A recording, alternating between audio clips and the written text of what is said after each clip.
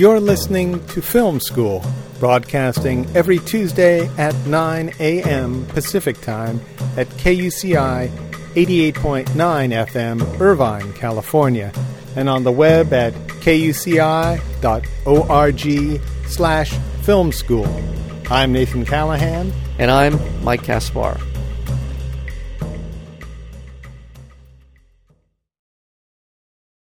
Patricia Folkrod began her career in film and television as an assistant in news and public affairs at WNET in New York.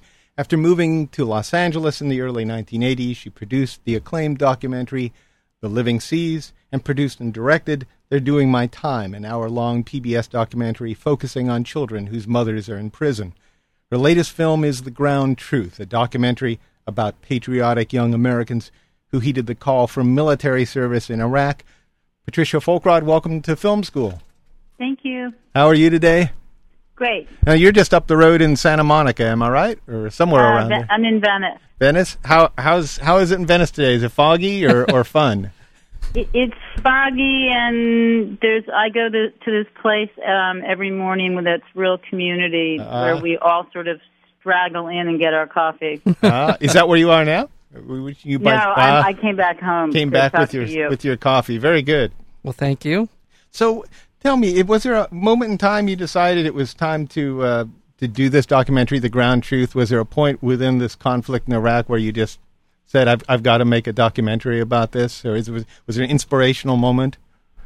I can't say that it was inspirational as much as it was outrage. Yes, but there was a deciding moment. I somehow ended up with a newsletter from Jim Hightower. I don't subscribe, but somehow I had it. And he talked about the lack of body armor, and there was a story about a nurse in Baghdad who was trying to save soldiers after surgery, and they didn't have the proper equipment. So she went out and got cardboard boxes and put them together and made like a little womb for soldiers to get into in this cardboard box after surgery so they wouldn't get too cold, and she blew her hairdryer on them to create hot air. And was this an American nurse? Is that what American soldier nurse? Yeah, it was an American nurse. It was in the first few months of the invasion, and it just brought home to me how ill prepared we were for this invasion and how much soldiers were paying the price. So I started doing some research, and I found a few articles that said that 18 to 20,000 soldiers had already been medically air-vac'd out of Iraq, and we were only about 6 months into the invasion. So I knew right then and there that there was a huge toll that we were already taking that nobody was hearing about. The wounded are mostly characterized as people who are either shot at or blown up, but we never hear about the people who just become sick or who are in car accidents or who develop minor or not so minor injuries as a result of being in a combat zone. Yeah. And so I felt that I needed to go make a film about the invisible wounded. And then along the way, I realized that what I really wanted to focus on was the effects of killing and of witnessing killing and how that changes your life. And you did it from a soldier's perspective. It's not as if you gathered a bunch of wonks together and generals and such. These are people who have actually been in combat and have dealt with the very real consequences of war. Yeah, and these are people who have taken life or who have seen, their friends or just seen other Iraqis die. Patricia, I'm sorry, I didn't mean to interrupt. But so you're telling me that we went to war not with the army that we wanted, but with the army we had. Do you remember that famous quote from Donald Rumsfeld, right? So in other words, he was, in my mind, do you remember that quote? Where you go to the army with the army you have, you go to war with the army you have as opposed to the army you want.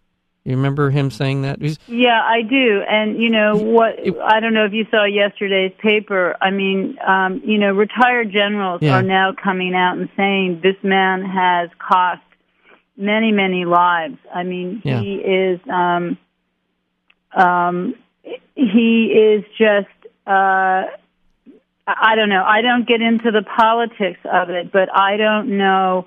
I just feel for these soldiers, because to be serving in a war that is ambiguous at best makes it so difficult. I mean, I don't think the American people understand what a stop loss is.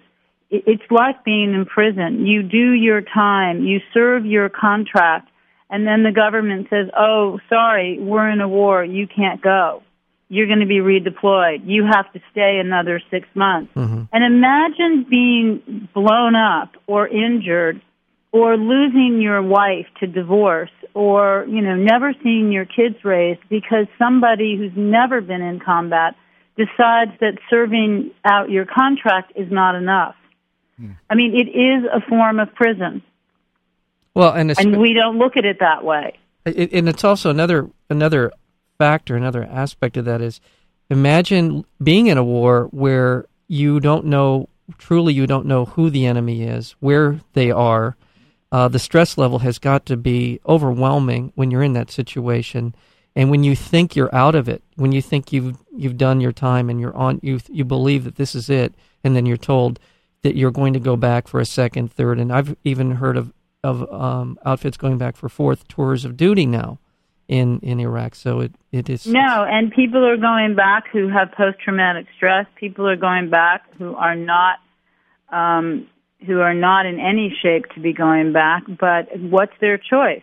To either go back or face jail. And, there are at least 6,000 to 8,000, maybe more, people in this country who have either not shown up for duty, have gone AWOL. I mean, we never hear about this because it would probably send a cry for rebellion among the recruits and among people who are being redeployed. There's always strength in numbers. And while Canada is resistant to being a continuing place and refuge for our soldiers, there are many people who are not going back.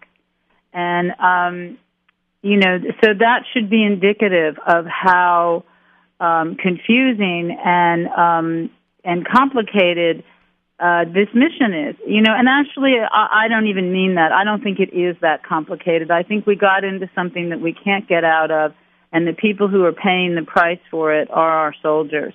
And we all pay lip service to it, but I don't think we're actually stepping up and doing very much about it. Well, I think this film does step up and do something about it, and thank you for that. It's good for people to see what the consequences are, and you've managed to capture that. Was there a? I guess what I really want to talk about is recruiters too. Did you feel that many of the soldiers here felt betrayed by the recruiters?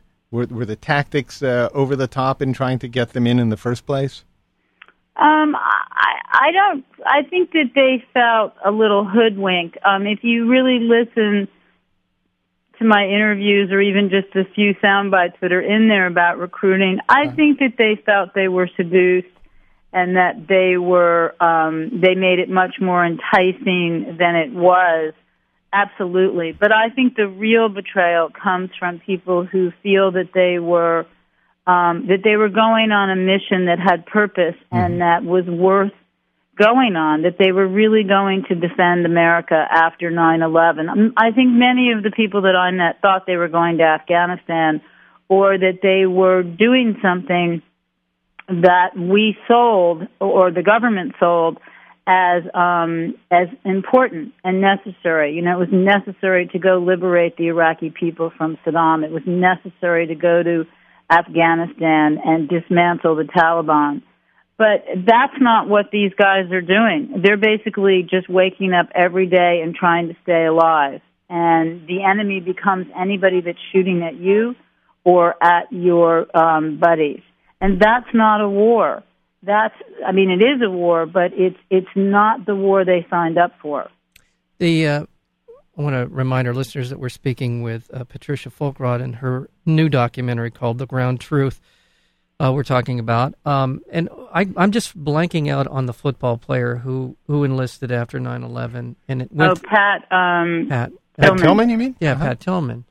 Certainly an example of what you're talking about, somebody who signed up, who gave up a very lucrative multi-million-dollar football contract to enlist in the Special Forces, went to Afghanistan, and he himself almost didn't take him long to figure out that the war in Iraq was bogus. Was ill-conceived. Well, he was also killed in friendly fire. Yeah, and he was, in that story. And that reminds me of another sort of recruiting propaganda, and really it is a propaganda story. The story of Jessica Lynch, the woman who was captured and then recaptured by American soldiers. That all turned out to be a complete, I won't say complete lie, but certainly twisted the circumstances of her capture. So we have this story making machine, Pat Tillman and Jessica Lynch, that induces a lot of people to join up because it sounds like the noble cause. And I think the bigger question is what does the next generation? I'm older. I'm in my early 50s, and my generation went through Vietnam, and I wasn't an activist during the Vietnam War. I was in college, and I don't know where my head was, but it was wrapped around boys and partying. It wasn't wrapped around the Vietnam War, and I wish it had been. But I was interviewed by MTV when I was at Sundance, and I said, this is not my war, in the sense that the next generation is going to be living with all of these men and women who are coming home with no limbs and who are surviving because of the technology, and who are going to need support for the rest of their lives. And they go to Walter Reed, and the president goes by, and Rumsfeld comes to visit. But who's going to be there for these people when they're sent home, and their wives can't take the burden, and they don't have proper medical care 10 years from now, and the benefits have been cut, and no one's going to remember that they went to Iraq and were under orders to be there, and then became disabled for the rest of their life. Yes. And, I think this generation would have a whole different dialogue going if the draft was was put into effect tomorrow. Oh yeah. And I'm not critical that this generation is not more active, because I think it's very hard to be active when it's not a pressing issue. I think that we all go about our day and hope that somebody else is doing it. Right. But I really would ask this generation, how do you want to take care of each other and keep each other from being recruited? And how do you want to take care of the people who are really just a year or two older? They're 19, they're 20. They're college age, and they're coming home scarred forever. I want to remind our listeners we're speaking with Patricia Folkrod, and the documentary is The Ground Truth. In keeping with what you just said, less than 1% of 297 million Americans are engaged in active military service, reserve or otherwise. The lowest percentage of population serving in the armed forces in a century. That is one of the ways in which we are disconnected. Less than 1% of Americans are in military service. But we also, the statistics, we had Penny Coleman on here a couple of weeks ago talking about, from her book, Flashback, talking about returning vets. And many of the statistics that I see in the package that we got are reflected in her book about the mental health state of these people as they come back. 1/3 of them are seeking mental health care, and yet the resources available are just minuscule. 1 in 300 actually gets to see somebody and spend any time with a mental health expert. So we're not prepared to deal with them, not only in the aftermath, but we're not prepared even to deal with them when they're in the field of battle, as you talked about their preparation and the equipment they have. No, we're not. And, the reason I made The Ground Truth was to see if we could start a dialogue, to see if we could really face what a military does when it is deployed. I'm not a pacifist. I'm not someone who says we should not have a military or a National Guard. If there's an earthquake here in California tomorrow, I'm not going to call an activist. I'm going to want trained people who know how to help me in a time of crisis. And but my question is, do we really face what it is, how it works when we train people to go into combat to kill, and then they do exactly what they're trained to do, and then they come home and have to deal with that?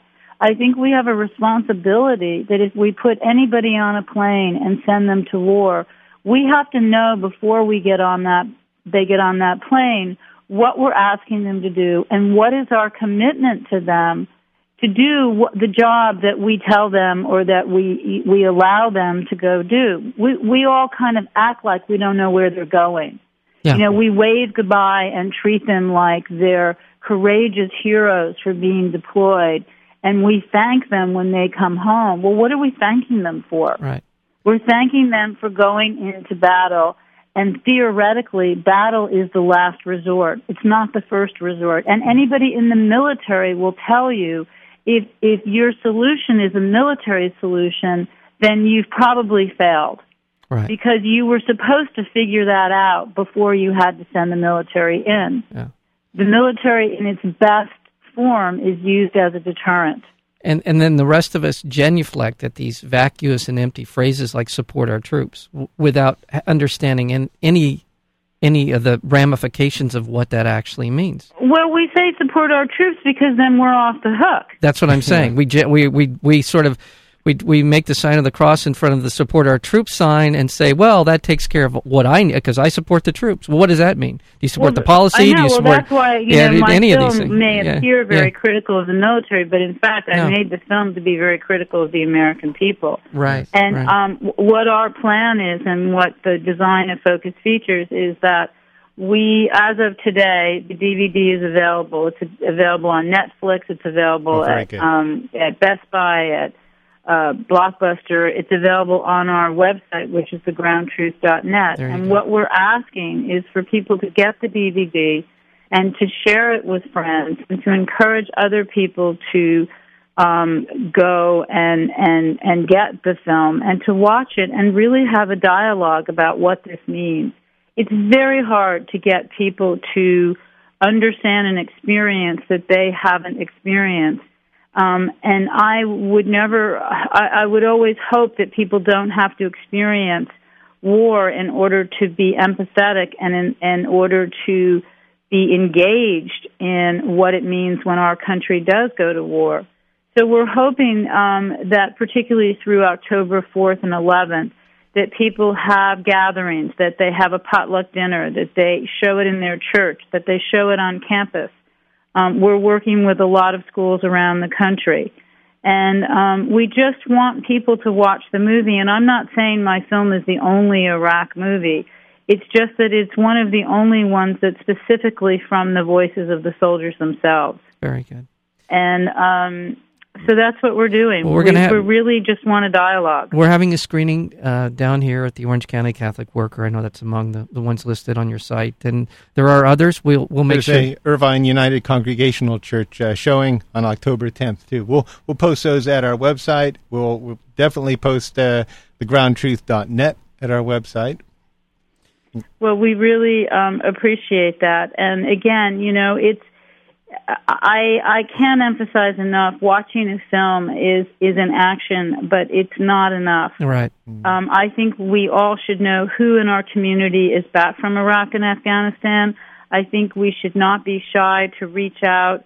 You can find out from vet centers. You can go and volunteer, and to just ask people, is your rent paid? Is your car working? Are your kids and your wife okay? Can I give you a ride? Can I do anything to just be there? Can I help put you together with another veteran your age? That is one of the single most helpful things we can ever do, is to help our soldiers coming home stay connected to each other. All right. Well, I appreciate you being on Film School. The film is The Ground Truth, Patricia Folkrod. Thank you for being here today. Thank you for having me.